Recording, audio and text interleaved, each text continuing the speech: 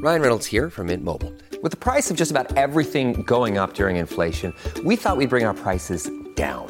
So to help us, we brought in a reverse auctioneer, which is apparently a thing. Mint Mobile Unlimited Premium Wireless. How to get 30, 30, bit to get 30, bit to get 20, 20, 20, bit to get 20, 20, bit to get 15, 15, 15, 15, just $15 a month? Sold! Give it a try at mintmobile.com/switch. $45 up front for 3 months plus taxes and fees. Promo rate for new customers for limited time. Unlimited more than 40 gigabytes per month. Slows full terms at mintmobile.com. Big stories, big guests, the big picture. Afternoons with Rob Breckenridge. Weekdays 12:30 to 3, 770 CHQR. Welcome back.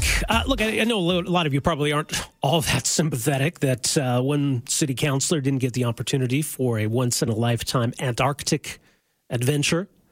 But I can understand the fascination. Antarctica is such a fascinating, mysterious, it's like another planet exists on our planet. And yeah, so there are touristy ways of kind of seeing Antarctica, but in terms of like the real, actual, you're in Antarctica, that's something most of us will never ever see. But an aircraft maintenance engineer from Saskatoon is giving people kind of a window into what it's actually like living in and working in Antarctica, as in like the real Antarctica. He's got a Facebook page. He calls it Antarctic Shenanigans. You can find it on Facebook, facebook.com/I-can't-feel-my-fingers. Daniel Leppington is his name, works as an aircraft maintenance engineer with a Calgary-based company.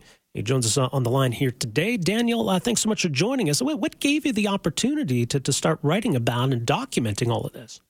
Well, I thought it'd be an interesting adventure to share. I traveled around for most of the last decade for work, working in remote locations, and it's a way to get my children involved. I've got a couple of kids in primary school still, so it's a way to stay connected with them while I'm gone.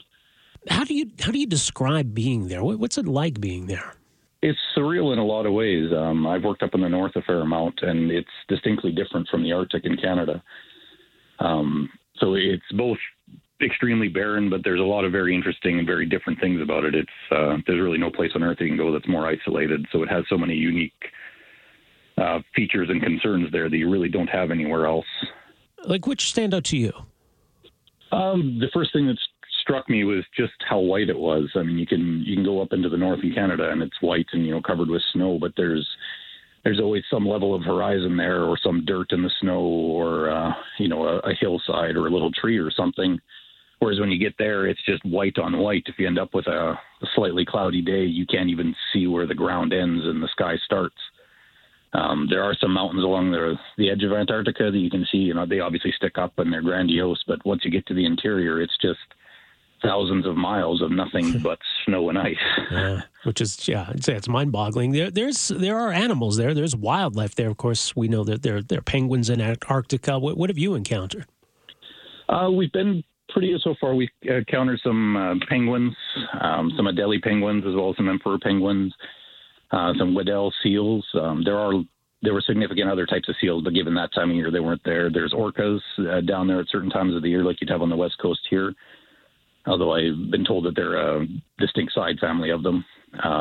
But aside from that, it's another one of the things that really strikes you is that there is nothing there. Like you get to the interior, and once you cross about 200 kilometers in, there's nothing. There's no birds. There's no bugs. There's no mold. There's nothing.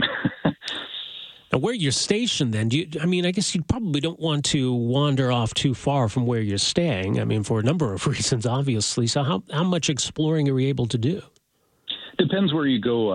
It varies wildly. Each one of the bases is governed by a country that's there, and each country has their own sets of rules about how far you can go. But basic safety and logic really prevent you from going too far. Where we are is on a glacier, so you have a lot of concerns that you wouldn't have in normal areas. There's crevasses that you can't see that migrate. They move around. So a lot of the area that you can go, you have to go where there's flagged areas, or there's somebody going out in front that's experienced in finding these things, so you don't just end up buried in 1,500 feet of ice. Yeah, that's frightening. Yeah. Because we're just heading into winter here. Does that mean it's heading into quote unquote summer there? It is. We're into 24-hour daylight where I am. Wow. It's quite a bit warmer. you hate to say it because it's an extreme place in its own right, but the summer there is quite a bit milder than the winter here on the coastline, although once you go to the interior, it's colder than anywhere on the planet year-round. So it is freakishly cold once you hit the interior. Like, what's the coldest you've experienced there? We were down around minus 35, which wasn't that bad. Yeah. On the coast, it won't get much colder than that, even in the hardest time of the winter. Once you get to the interior, like there's areas, one of the locations we fly to for about 4 months every year, their daily lows are around minus 70. Wow. Yeah, that's pretty cold. Yeah, it's cold enough. So what's been the reaction to the Facebook page? It sounds like there's been a lot of interest in it. And you mentioned your kids. I understand maybe there's an opportunity to use this to connect with your kids' school. So there's some unique opportunities there. Yeah, the reaction's been pretty good. It kind of grew up to be a little bit bigger than I was anticipating it to be, but it was always meant to be a forum for people to ask questions and just kind of come along for the adventure, see the pictures, and try to experience something that really would be very difficult to do if you didn't go down there for work. Oh, definitely. Well, safe travels on your way back. And again, if people want to read more, see more, it's facebook.com/I can't feel my fingers. All the best with everything, Daniel. Thanks so much for joining us here today. All right. Thanks, Rob.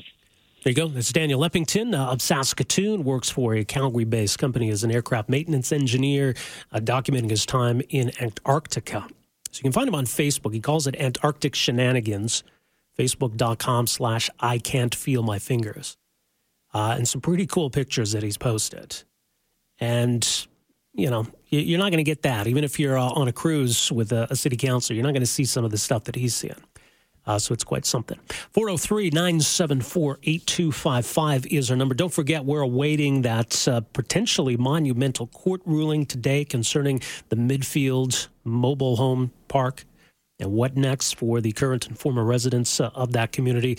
That's expected just after 2 o'clock, so we'll have a lot more on that and a lot more still to get to as well. We're back after this.